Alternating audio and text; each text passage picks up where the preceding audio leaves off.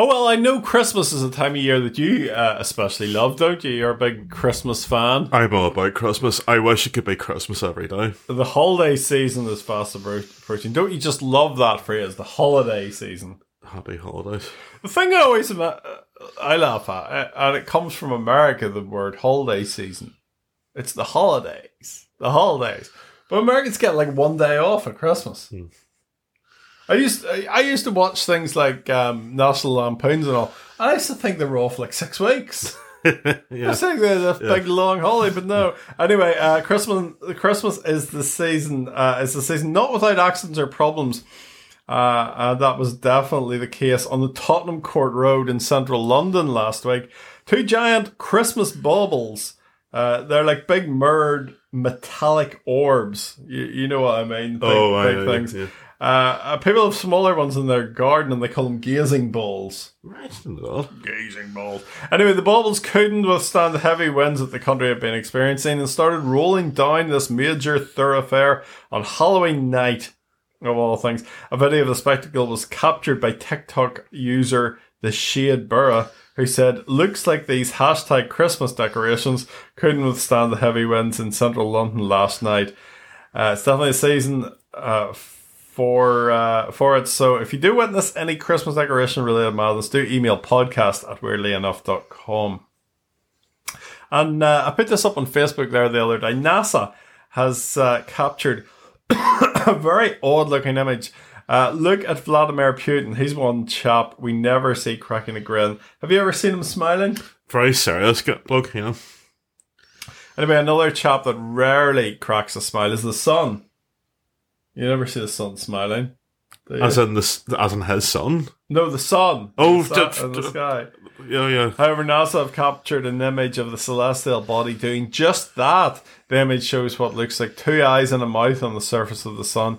And the space agency was quick to confirm, seen in ultraviolet light, these dark patches in the sun are known as coronal holes and are regions where fast solar winds gust out into space.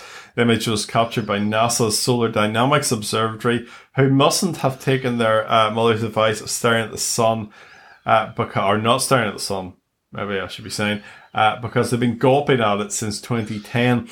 The observatory captures and monitors the surface of the sun's measuring magnetic field, energy output, and atmosphere. Of course, Twitter was quick to respond, saying that the sun looked a lot like the face of Marshmallow Man from Ghostbusters. I never liked Marshmallow Man. No, he's annoying. The way Green Shop was quite good, but Marshmallow Man was just properly sinister. Yeah, I think so. Residents of a Cornish town, the Cornish town of Bodmin, were calling foul after DIY giants B&Q honoured the town by naming a toilet after the area. Adding insult to injury, the Bodmin close coupled toilet with standard closed seat is one of the cheapest loos on offer at B&Q, costing only £75.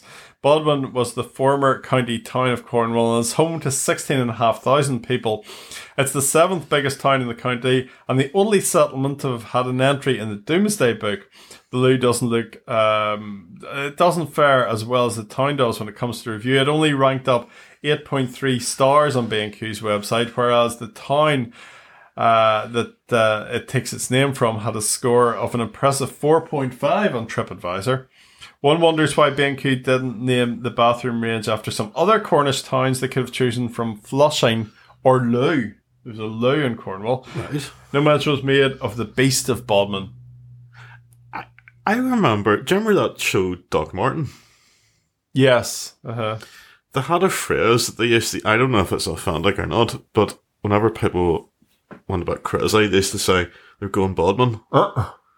I don't know if that was like an authentic phrase that was, or one that was just made up for the show, but Doc Martin would sort of go off in one. And they'd say he's going Bodmin. He's going Bodmin. He's going Bodmin. He's going Bodmin. That's quite good. And finally, often people don't want the publicity when they receive a big lottery win. I know I wouldn't, but one man in China took a rather unusual step to stay anonymous. The man, named only as Lee, netted a cool £20.4 million after taxes and was photographed wearing a bizarre yellow costume that looks a bit like a giant chick. He told local reporters, "I'm really happy I won, but I don't want my family to know about it since they might become too arrogant and complacent in the future."